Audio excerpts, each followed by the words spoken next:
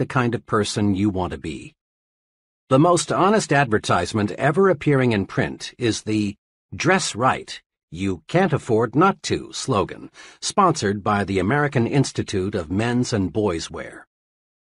This slogan deserves to be framed in every office, restroom, bedroom, and schoolroom in America. In one ad, a policeman speaks. He says, "You can usually spot a wrong kid just by the way he looks. Sure, it's unfair, but it's a fact. People today judge a youngster by appearance, and once they've tabbed a boy, it's tough to change their minds about him, their attitude toward him. Look at your boy. Look at him through his teacher's eyes, your neighbor's eyes. Could the way he looks, the clothes he wears, give them the wrong impression? Are you making sure he looks right, dresses right, everywhere he goes?" This advertisement, of course, refers primarily to children, but it can be applied to adults as well. In the sentence beginning with "look," substitute the word yourself for him, your for his, superiors for teachers, and associates for neighbors, and repeat the sentence. Look at yourself through your superior's eyes, your associate's eyes. It costs so little to be neat. Take the slogan literally. Interpret it to say, "Dress right, it always pays." Remember, look important because it helps you to think important. Use clothing as a tool to lift your spirits, build confidence. An old psychology professor of mine used to give this advice to students on last-minute preparations for final examinations. Dress up for this important exam. Get a new tie, have your suit pressed, shine your shoes. Look sharp because it will help you think sharp. The professor knew his psychology. Make no mistake about it. Your physical exterior affects your mental interior. How you look on the outside affects how you think and feel on the inside. All boys, I'm told, go through the hat stage. That is, they use hats to identify themselves with the person or character they want to be. I will always remember a hat incident with my own son, Davy. One day, he was dead set on being the Lone Ranger, but he had no Lone Ranger hat. I tried to persuade him to substitute another. His protest was, "But Dad, I can't think like the Lone Ranger without a Lone Ranger hat." I gave in finally and bought him the hat he needed. Sure enough, donning the hat, he was the Lone Ranger. I often recall that incident because it says so much about the effect of appearance on thinking. Anyone who has ever served in the Army knows a soldier feels and thinks like a soldier when he is in uniform. A woman feels more like going to a party when she is dressed for a party. By the same token, an executive feels more like an executive when he is dressed like one. A salesman expressed it to me this way: "I can't feel prosperous, and I have to if I'm going to make big sales, unless I know I look that way." Your appearance talks to you, but it also talks to others. It helps determine what others think of you. In theory, it's pleasant to hear that people should look at a man's intellect, not his clothes.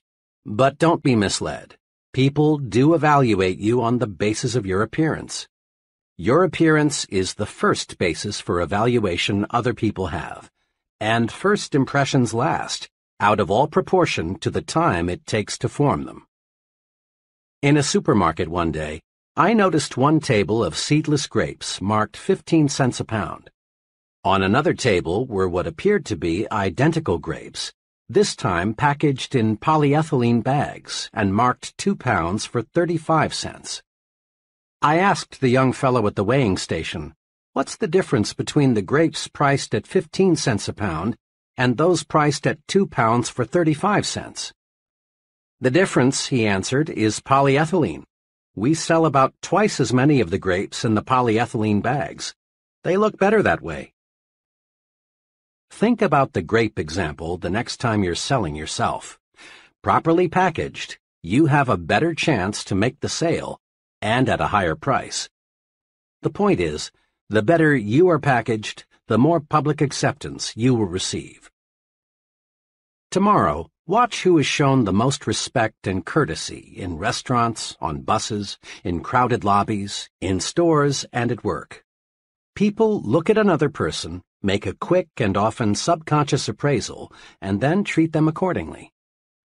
We look at some people and respond with the "Hey, Mac" attitude. We look at others and respond with the "Yes, sir" feeling. Yes, a person's appearance definitely talks. The well-dressed person's appearance says positive things.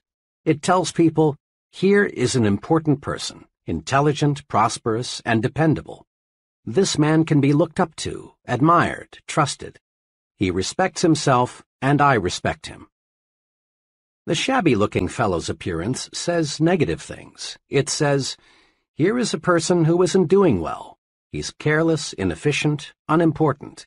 He's just an average person. He deserves no special consideration. He's used to being pushed around.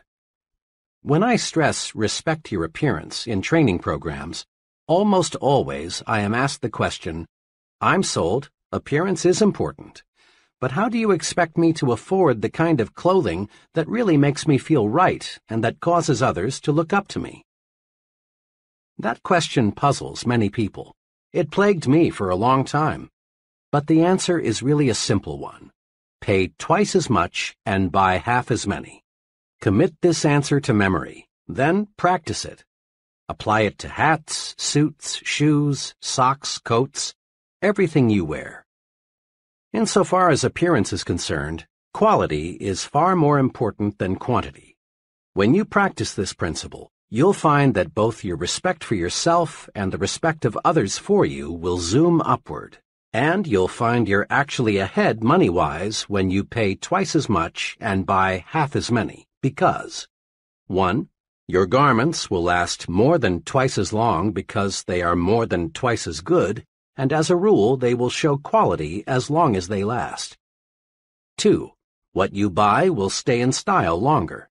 Better clothing always does. 3. You'll get better advice. Merchants selling $200 suits are usually much more interested in helping you find the garment that is just right for you than are merchants selling $100 suits. Remember, your appearance talks to you and it talks to others. Make certain it says, here is a person who has self-respect. He's important. Treat him that way.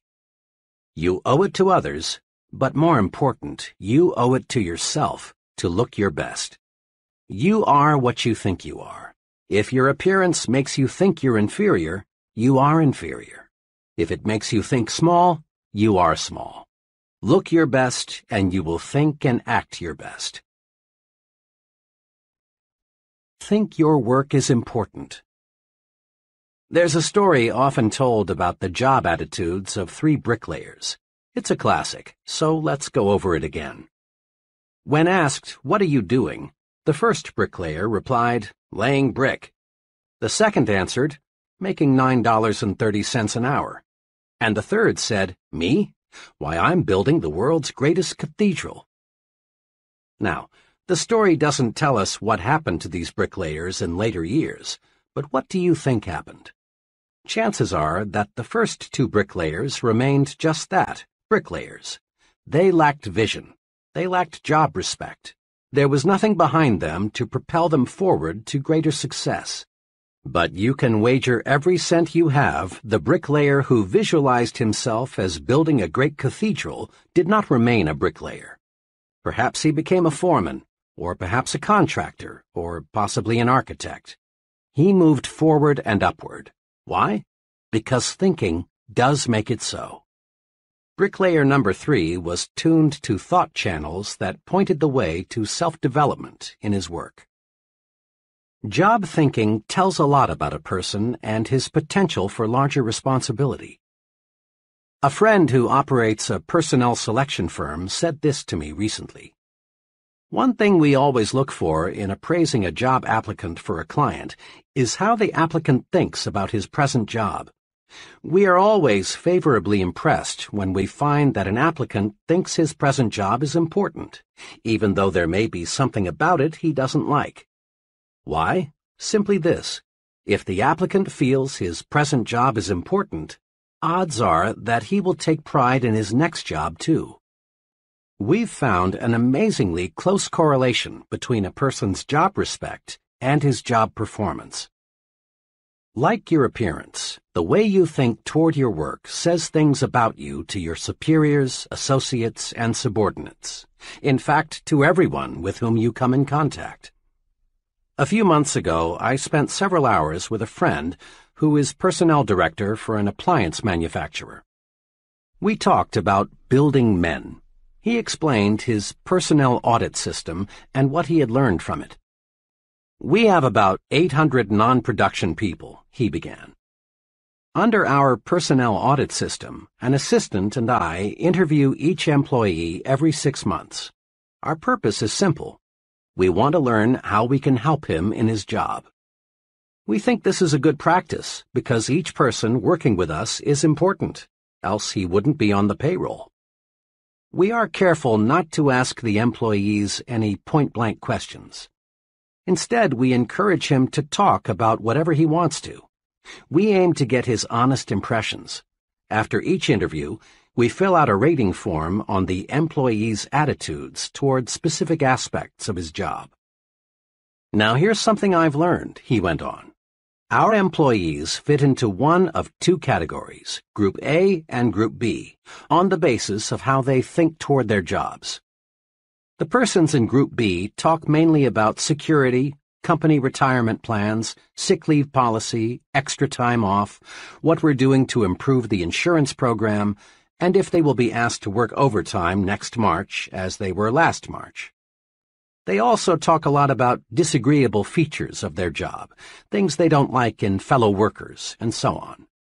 People in Group B, and they include close to 80% of all non-production personnel, view their jobs as a sort of necessary evil. The Group A fellow sees his job through different glasses. He is concerned about his future and wants concrete suggestions on what he can do to make faster progress. He doesn't expect us to give him anything except a chance. The Group A people think on a broader scale. They make suggestions for improving the business. They regard these interviews in my office as constructive. But the Group B people often feel our personnel audit system is just a brainwashing affair, and they're glad to get it over with. Now, there's a way I check attitudes and what they mean to job success. All recommendations for promotions, pay increases, and special privileges are channeled to me by the employee's immediate supervisor. Almost invariably, it's a Group A person who was recommended. And again, almost without exception, problems come from the Group B category. The biggest challenge in my job, he said, is to try and help people move from Group B to Group A. It's not easy, though, because until a person thinks his job is important and thinks positively about it, he can't be helped. This is concrete evidence that you are what you think you are, what your thought power directs you to become. Think you're weak, think you lack what it takes, think you will lose, think you are second class. Think this way, and you are doomed to mediocrity. But think instead, I am important. I do have what it takes. I am a first-class performer. My work is important. Think this way, and you're headed straight to success. The key to winning what you want lies in thinking positively toward yourself. The only real basis other people have for judging your abilities is your actions, and your actions are controlled by your thoughts. You are what you think you are. Wear the shoes of a supervisor for a few moments and ask yourself which person you would recommend for a raise or a promotion. 1. The secretary who, when the executive is out of the office, spends her time reading magazines, or the secretary who uses such time to do the many little things that help the executive to accomplish more when he returns. 2. The employee who says, "Oh well, I can always get another job. If they don't like the way I do my work, I'll just quit." Or the employee who views criticism constructively and sincerely tries to do higher quality work. 3. The salesman who tells a customer, "Oh, I just do what they tell me to do. They said come out and see if you need anything." Or the salesman who says, "Mr. Brown, I'm here to help you." 4. The foreman who says to an employee, "To tell you the truth, I don't like my job much. Those guys up top give me a pain in the neck. I don't know what they're talking about half the time." Or the supervisor who says, "You've got to expect some unpleasantness on any job, but let me assure you, the men in the front office are on the ball. They'll do right by us." Isn't it obvious why many people stay at one level all their lives? Their thinking alone keeps them there. An advertising executive once told me about his agency's informal training to break in new, inexperienced men. "As company policy," he said, "we feel the best initial training is to start the young fellow, who incidentally is usually a college graduate, as a mailboy. We don't do this, of course, because we feel a fellow needs 4 years of college to take mail from one office to another. Our purpose is to give the new fellow maximum exposure to the many varied things which must be done in agency work. After he knows his way around, we give him an assignment. Now occasionally, even after we've carefully explained why we're starting him out in the mailroom, a young fellow feels that carrying the mail is belittling and unimportant. When this is the case, we know we've picked the wrong man.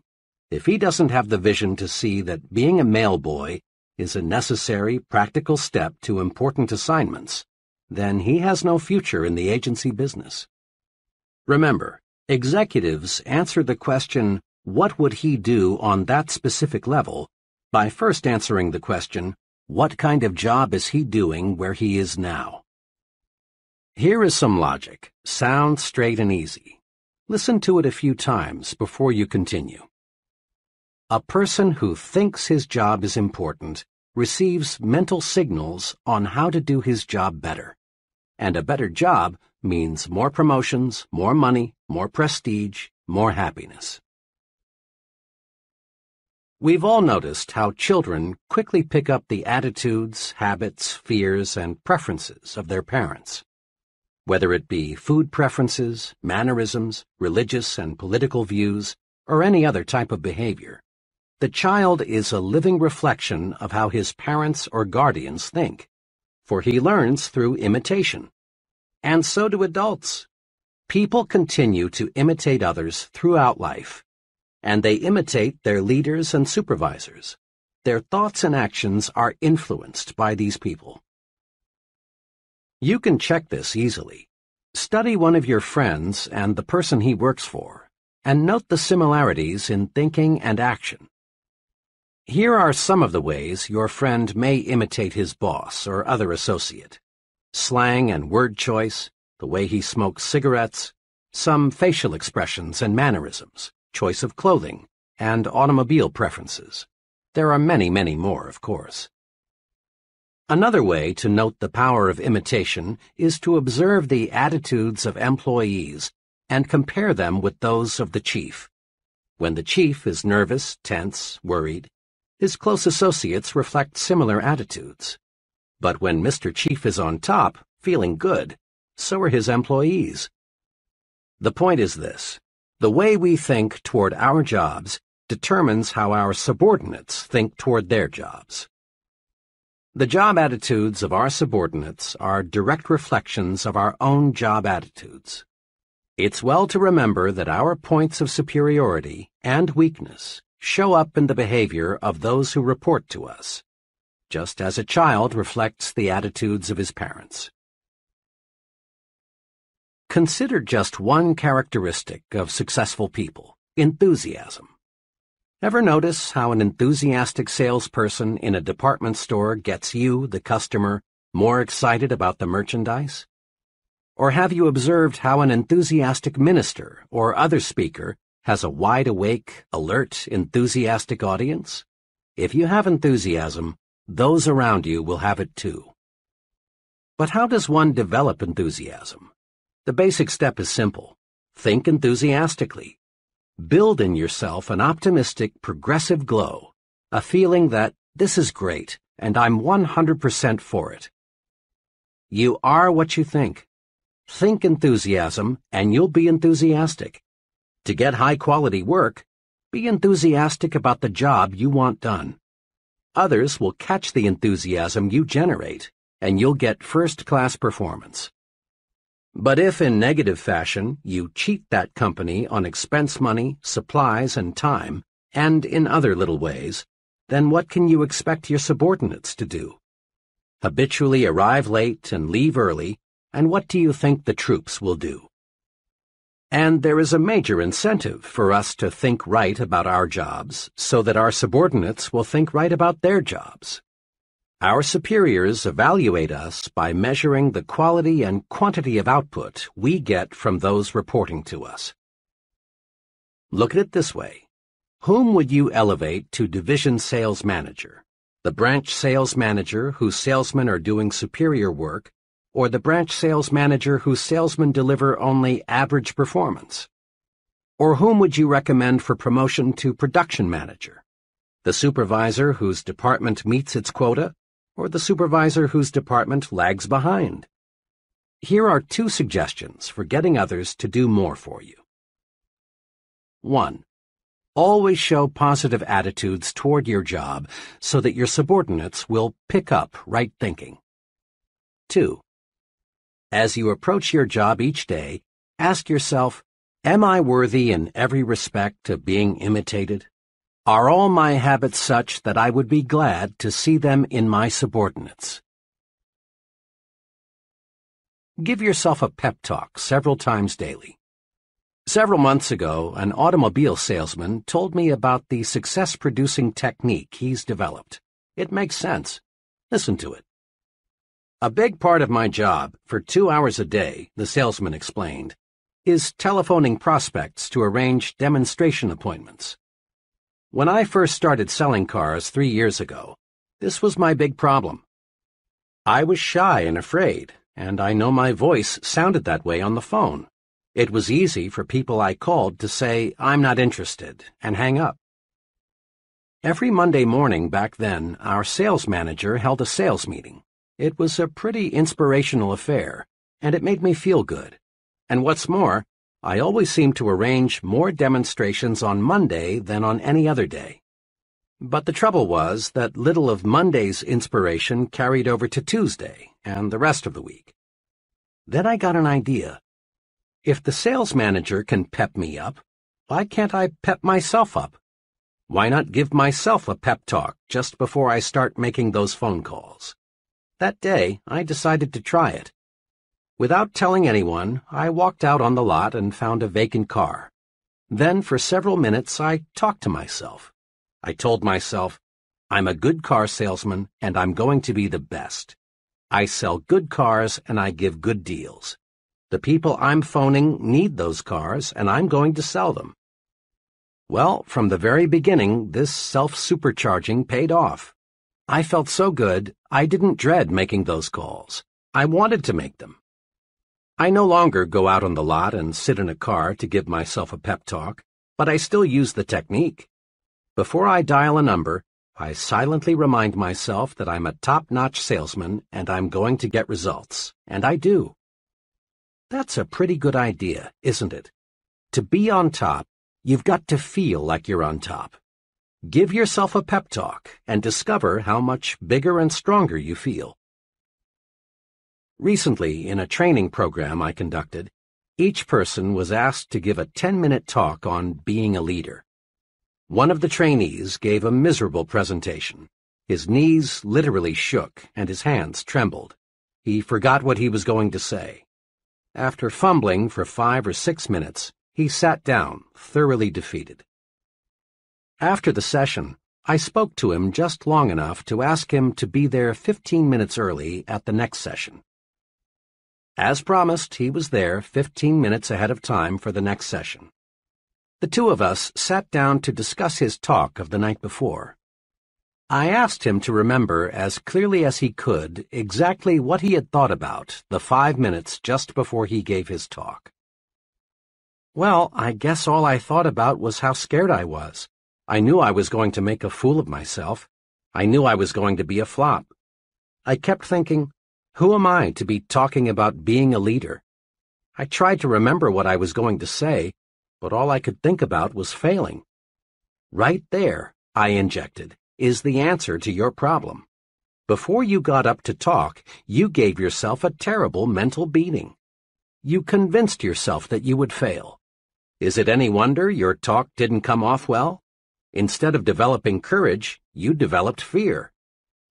Now this evening's session, I continued, starts in just 4 minutes. Here's what I'd like you to do. Give yourself a pep talk for the next few minutes. Go in that vacant room across the hall and tell yourself, I'm going to give a great talk. I've got something those people need to hear and I want to say.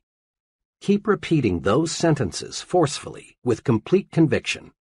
Then come into the conference room and give your talk again. I wish you could have been there to hear the difference. That brief, self-administered, hard-hitting pep talk helped him to make a splendid speech. The moral? Practice uplifting self-praise.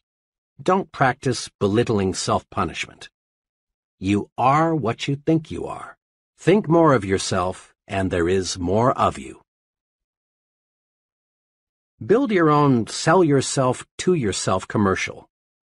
Think for a moment about one of America's most popular products, Coca-Cola. Every day, your eyes or ears come in contact many times with the good news about Coke. The people who make Coca-Cola are continually reselling you on Coke, and for a good reason. If they stopped reselling you, chances are you'd grow lukewarm and eventually cold to Coke. Then sales would drop.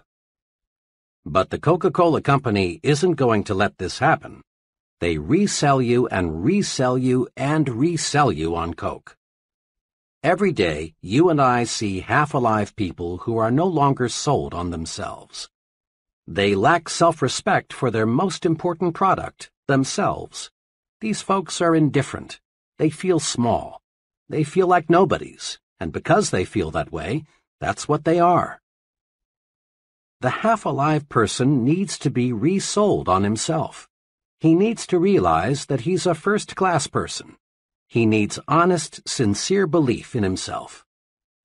Tom Staley is a young fellow who is going places, and fast. Tom regularly resells himself on himself 3 times every day, with what he calls Tom Staley's 60-second commercial. He carries his personalized commercial in his billfold at all times. Here is exactly what it says. Tom Staley, meet Tom Staley, a really important person. Tom, you're a big thinker, so think big. Think big about everything. You've got plenty of ability to do a first-class job, so do a first-class job. Tom, you believe in happiness, progress, and prosperity. So, talk only happiness, talk only progress, talk only prosperity. You have lots of drive, Tom, lots of drive. So put that drive to work. Nothing can stop you, Tom, nothing. Tom, you're enthusiastic. Let your enthusiasm show through. You look good, Tom, and you feel good. Stay that way. Tom Staley, you were a great fellow yesterday, and you're going to be an even greater fellow today. Now go to it, Tom. Go forward. Tom credits his commercial with helping him become a more successful, dynamic person. Before I started selling myself to myself, says Tom, I thought I was inferior to just about anybody and everybody.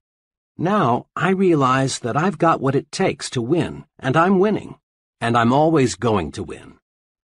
Here's how to build your sell yourself to yourself commercial. First, select your assets, your points of superiority. Ask yourself, what are my best qualities? Don't be shy in describing yourself. Next, put these points down on paper in your own words. Write your commercial to you. Reread Tom Staley's commercial. Notice how he talks to Tom. Talk to yourself. Be very direct. Don't think of anyone but you as you say your commercial. Third, Practice your commercial out loud in private at least once a day. It helps a lot to do this before a mirror. Put your body into it. Repeat your commercial forcefully with determination. Make your blood travel faster through your body. Get yourself warmed up. Fourth, read your commercial silently several times every day. Read it before you tackle anything that demands courage. Read it every time you feel let down. Keep your commercial handy at all times, then use it. Just one thing more. A lot of people, maybe even a majority, may laugh at this success-rewarding technique. That's because they refuse to believe that success comes from managed thinking. But please, don't accept the judgment of average people. You are not average. If you have any doubts as to the basic soundness of the sell yourself to yourself principle, ask the most successful person you know what he thinks about it. Ask him, and then start selling yourself to yourself. Upgrade your thinking. Think like important people think. Upgrading your thinking upgrades your actions, and this produces success.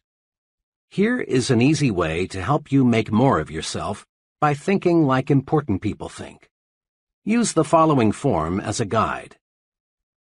How am I thinking checklist. Situation, when I worry.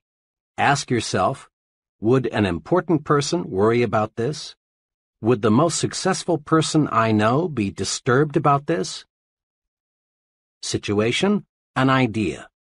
Ask yourself, what would an important person do if he had this idea? Situation, my appearance. Ask yourself, do I look like someone who has maximum self-respect? Situation, my language. Ask yourself, am I using the language of successful people? Situation, what I read. Ask yourself, would an important person read this? Situation, conversation. Ask yourself, is this something successful people would discuss? Situation, when I lose my temper.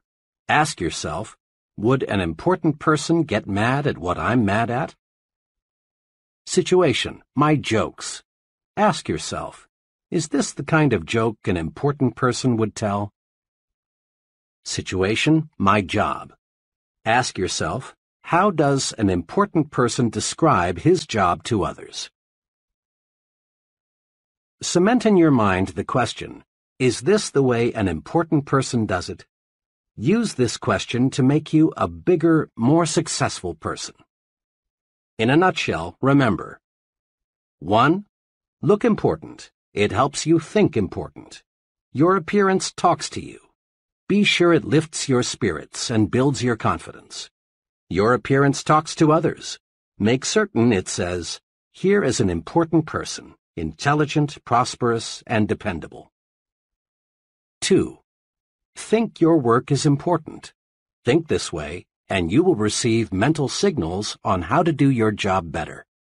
Think your work is important, and your subordinates will think their work is important too. 3. Give yourself a pep talk several times daily. Build a sell yourself to yourself commercial. Remind yourself at every opportunity that you're a first-class person. 4. In all of life's situations, ask yourself, is this the way an important person thinks? Then, obey the answer. Chapter 7. Manage your environment. Go first class.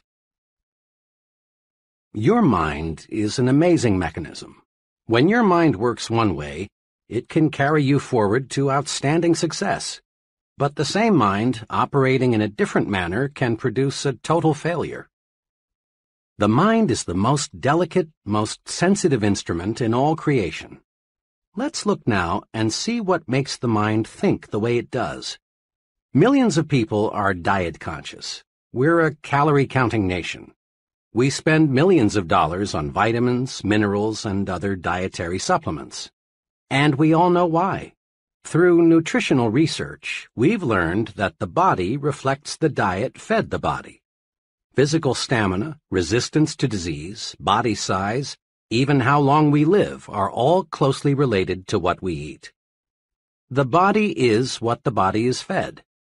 By the same token, the mind is what the mind is fed. Mind food, of course, doesn't come in packages, and you can't buy it at the store. Mind food is your environment, all the countless things that influence your conscious and subconscious thought. The kind of mind food we consume determines our habits, attitudes, personality. Each of us inherited a certain capacity to develop. But how much of that capacity we have developed and the way we have developed that capacity depends on the kind of mind food we feed it. The mind reflects what its environment feeds it, just as surely as the body reflects the food you feed it. Have you ever thought what kind of person you would be had you been reared in some foreign country instead of the United States? What kinds of foods would you prefer? Would your preferences for clothing be the same? What sort of entertainment would you like the most? What kind of work would you be doing? What would your religion be? You can't, of course, be sure of the answers to these questions, but chances are you would be a materially different person had you grown up in a different country. Why? Because you would have been influenced by a different environment. As the saying goes, you are a product of your environment. Mark it well.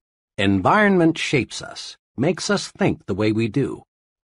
Try to name just one habit or one mannerism you have that you did not pick up from other people.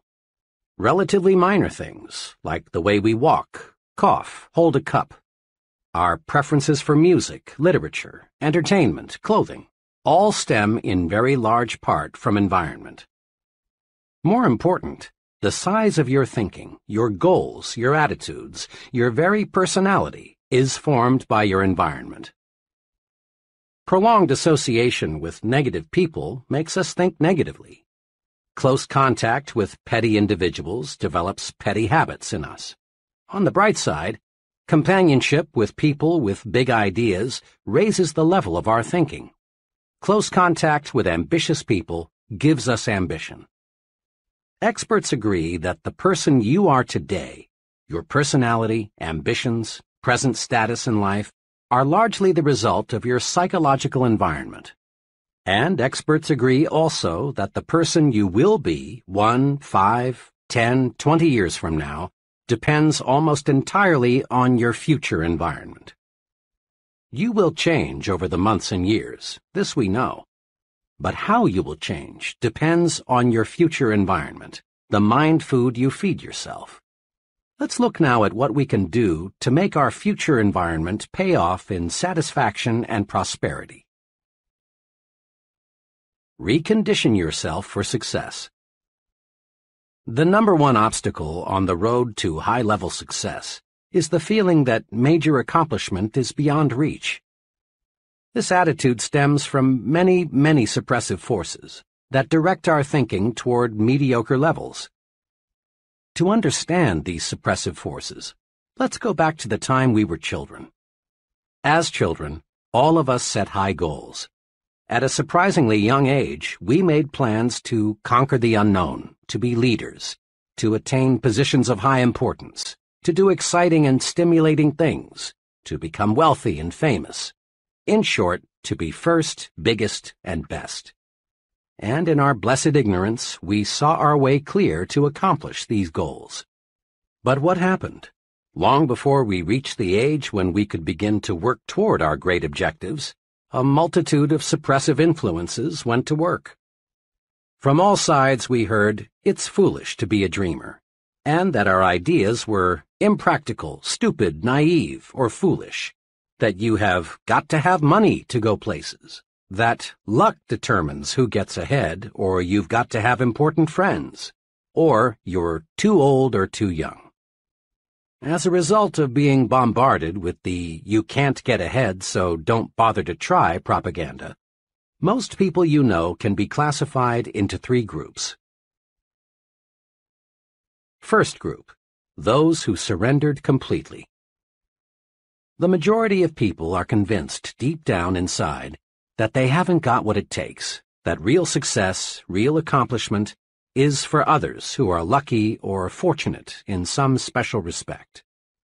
You can easily spot these people because they go to great lengths to rationalize their status and explain how happy they really are. A very intelligent man, age 32, who has dead-ended himself in a safe but mediocre position, recently spent hours telling me why he was so satisfied with his job. He did a good job of rationalizing, but he was only kidding himself, and he knew it. What he really wanted was to work in a challenging situation where he could grow and develop. But that multitude of suppressive influences had convinced him that he was inadequate for big things. This group is, in reality, just the other extreme of the discontented job switcher searching for opportunity. Rationalizing yourself into a rut, which, incidentally, has been described as a grave with both ends open, can be as bad as wandering aimlessly, hoping opportunity will somehow, someday, hit you in the face. Second group. Those who surrendered partially. A second but much smaller group enters adult life with considerable hope for success. These people prepare themselves, they work, they plan, but after a decade or so, resistance begins to build up. Competition for top-level jobs looks rugged. This group then decides that greater success is not worth the effort. They rationalize, we're earning more than the average, and we live better than the average. Why should we knock ourselves out? Actually, this group has developed a set of fears: fear of failure, fear of social disapproval, fear of insecurity, fear of losing what they already have. These people aren't satisfied because deep down they know they have surrendered. This group includes many talented, intelligent people who elect to crawl through life because they are afraid to stand up and run. Third group. Those who never surrender. This group, maybe 2 or 3% of the total, doesn't let pessimism dictate, doesn't believe in surrendering to suppressive forces, doesn't believe in crawling. Instead, these people live and breathe success. This group is the happiest because it accomplishes the most. These people become top salesmen, top executives, top leaders in their respective fields. These people find life stimulating, rewarding, worthwhile. These people look forward to each new day, each new encounter with other people, as adventures to be lived fully. Let's be honest. All of us would like to be in the third group, the one that finds greater success each year, the one that does things and gets results. To get and stay in this group, however, we must fight off the suppressive influences of our environment. To understand how persons in the first and second groups will unwittingly try to hold you back, study this example. Suppose you tell several of your average friends with the greatest sincerity, "Someday, I'm going to be vice president of this company." What will happen? Your friends will probably think you are joking. And if they should believe you mean it, chances are they will say, "You poor guy, you sure have a lot to learn." Behind your back, they may even question whether you have all your marbles. Now, assume you repeat the same statement with equal sincerity to the president of your company. How will he react? One thing is certain: he will not laugh. He will look at you intently and ask himself, "Does this fellow really mean this?" But he will not, we repeat, laugh. Because big men do not laugh at big ideas. Or suppose you tell some average people you plan to own an expensive home, and they may laugh at you because they think it's impossible. But tell your plan to a person already living in an expensive home, and he won't be surprised. He knows it isn't impossible because he's already done it. Remember, people who tell you it cannot be done almost always are unsuccessful people, are strictly average or mediocre at best in terms of accomplishment. The opinions of these people can be poison. Develop a defense against people who want to convince you that you can't do it. Accept negative advice only as a challenge to prove that you can do it. Be extra cautious about this. Don't let negative thinking people, negators, destroy your plan to think yourself to success. Negators are everywhere, and they seem to delight in sabotaging the positive progress of others. During college, I buddied for a couple of semesters with W.W. He was a fine friend, the kind of fellow who would loan you a little money when you were short, or help you in many little ways. Despite this fine loyalty, W.W. was just about 100% sour and bitter toward life, the future, opportunity. He was a real negator. During that period, I was an enthusiastic reader of a certain newspaper columnist who stressed hope, the positive approach, opportunity. When W.W. would find me reading this columnist, or when her column was mentioned, he'd swing verbally and say, "Oh, for Pete's sake, Dave, read the front page. That's where you learn about life. You ought to know that columnist is just making a quick buck, dishing out sweet sauce for the weak." When our discussions turned to getting ahead in life, W.W. was right there with his money-making formula. In his own words, it went like this. "Dave, there are just 3 ways to make money these days. 1, marry a rich woman. 2, steal in a nice, clean, legal way. Or 3, get to know the right people, somebody with plenty of pull." W.W. was always prepared to defend his formula with examples.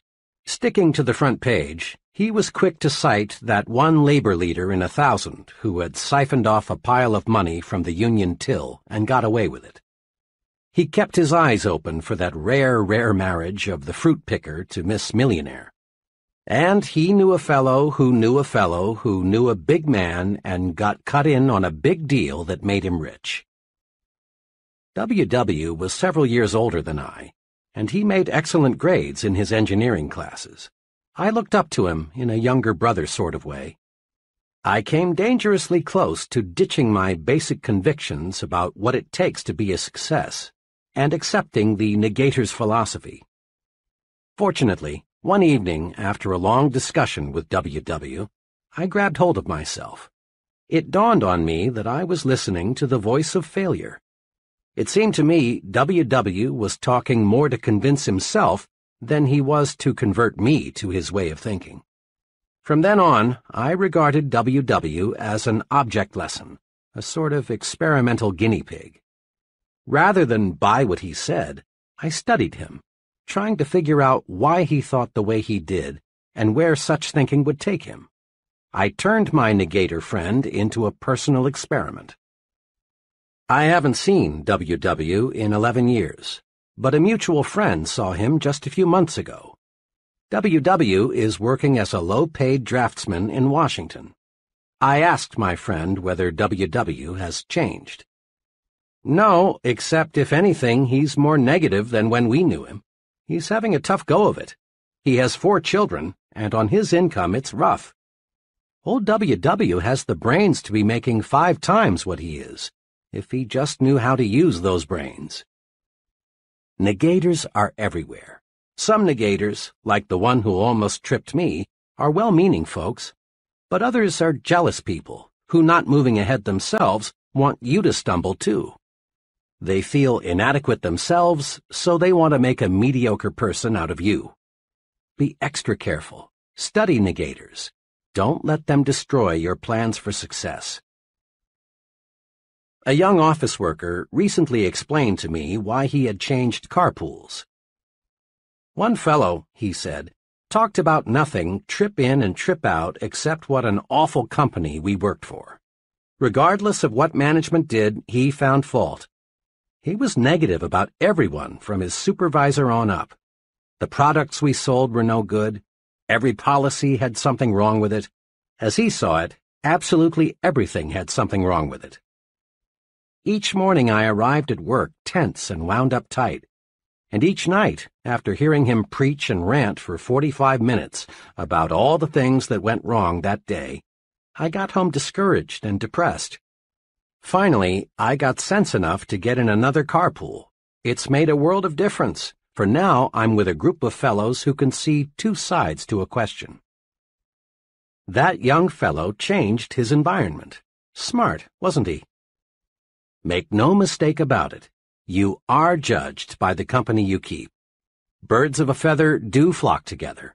Fellow workers are not all alike. Some are negative, others positive. Some work because they have to. Others are ambitious and work for advancement. Some associates belittle everything the boss says or does. Others are much more objective and realize they must be good followers before they can be good leaders. How we think is directly affected by the group we're in. Be sure you're in the flock that thinks right. There are pitfalls to watch in your work environment. In every group, there are persons who, secretly aware of their own inadequacies, want to stand in your way and prevent you from making progress. Many ambitious fellows have been laughed at, even threatened, because they tried to be more efficient and produce more.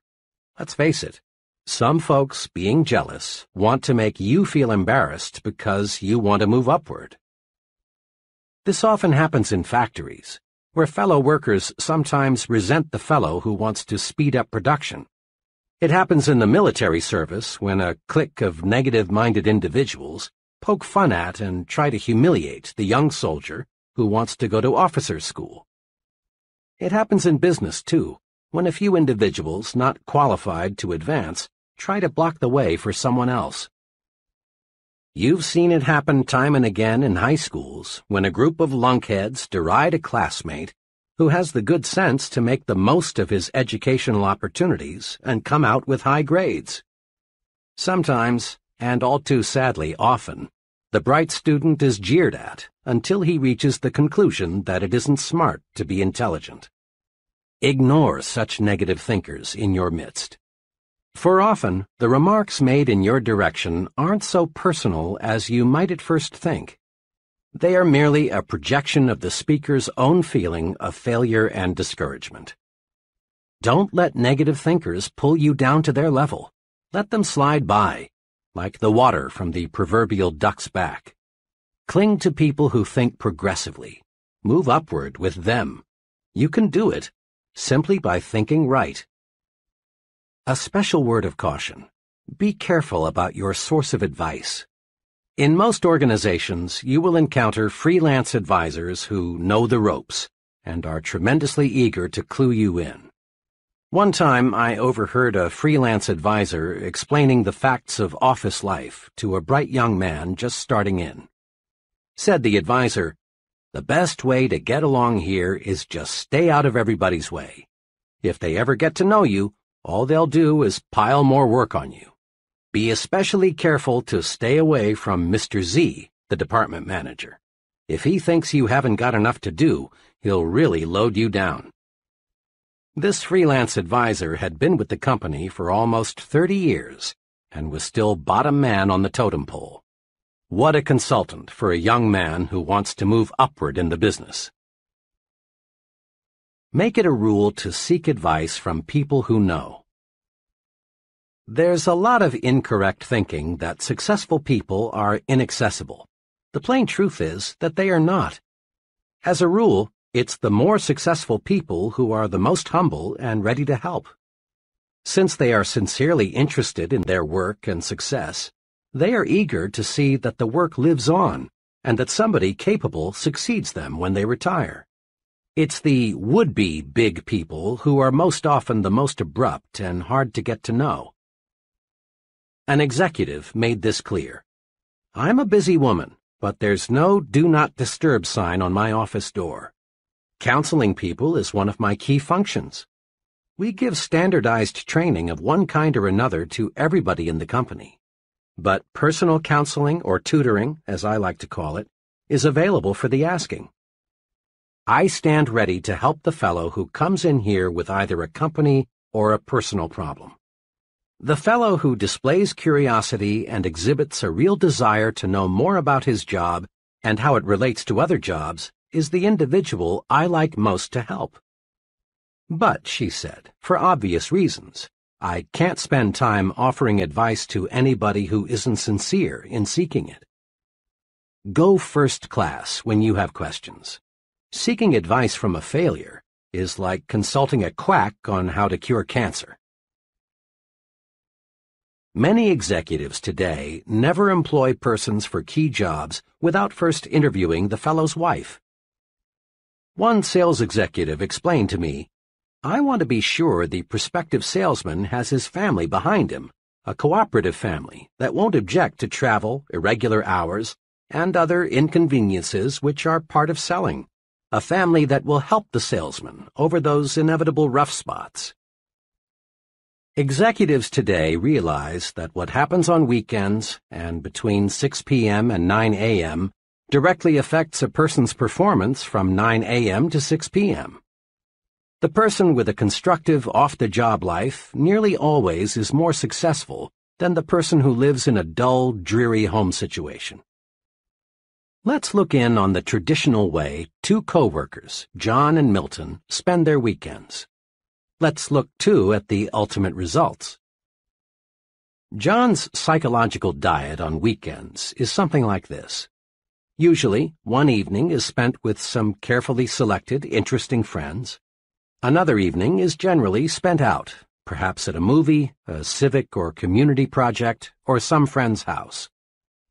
John devotes Saturday morning to Boy Scout work. Saturday afternoon he does errands and chores around the house. Often he works on some special project. Currently, it's building a patio in the backyard. On Sundays, John and his family do something special. One Sunday recently, they climbed a mountain. Another Sunday, they visited a museum. Occasionally, they drive into the nearby countryside, for John wants to buy some country property in the not-too-distant future. Sunday evening is spent quietly. John usually reads a book and catches up on the news. Wrapped up, John's weekends are planned. His many refreshing activities keep boredom locked out.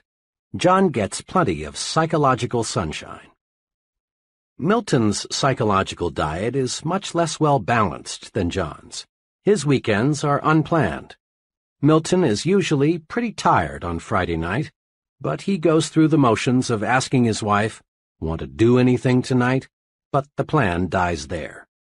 Rarely do Milton and his wife entertain, and rarely are they invited out.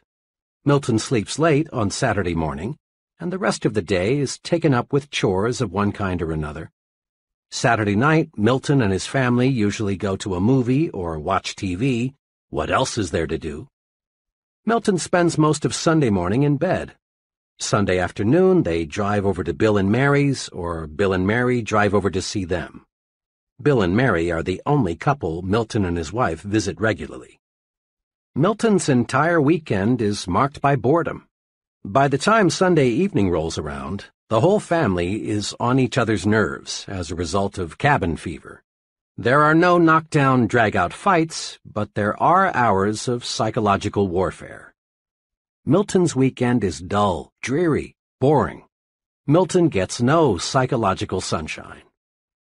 Now, what's the effect of these two home environments on John and Milton? Over a period of a week or two, there probably is no perceptible effect, but over a period of months and years, the effect is tremendous. John's environmental pattern leaves him refreshed, gives him ideas, tunes up his thinking. He's like an athlete being fed steak. Milton's environmental pattern leaves him psychologically starved. His thinking mechanism is impaired. He's like an athlete being fed candy and beer. John and Milton may be on the same level today, but there will gradually be a wide gap between them in the months ahead, with John in the lead position. Casual observers will say, well, I guess John has more on the ball than Milton. But those of us who know will explain that much of the difference in job performance is the result of the difference in the mind food consumed by the two fellows. Every farmer in the Corn Belt knows that if he puts plenty of fertilizer with his corn, he's going to get a bigger yield. Thinking, too, must be given additional nourishment if we want to get better results.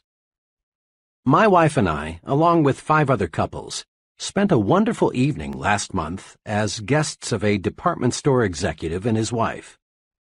My wife and I lingered just a little longer than the others, so I had a chance to ask our host, whom I know well, a question that had been in my mind all evening.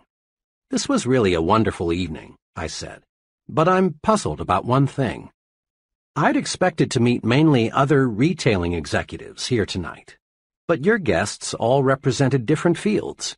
There was a writer, a doctor, an engineer, an accountant, and a teacher." He smiled and said, "Well, we often do entertain retailing people, but Helen and I find it's very refreshing to mix with people who do something else for a living. I'm afraid if we confined our entertaining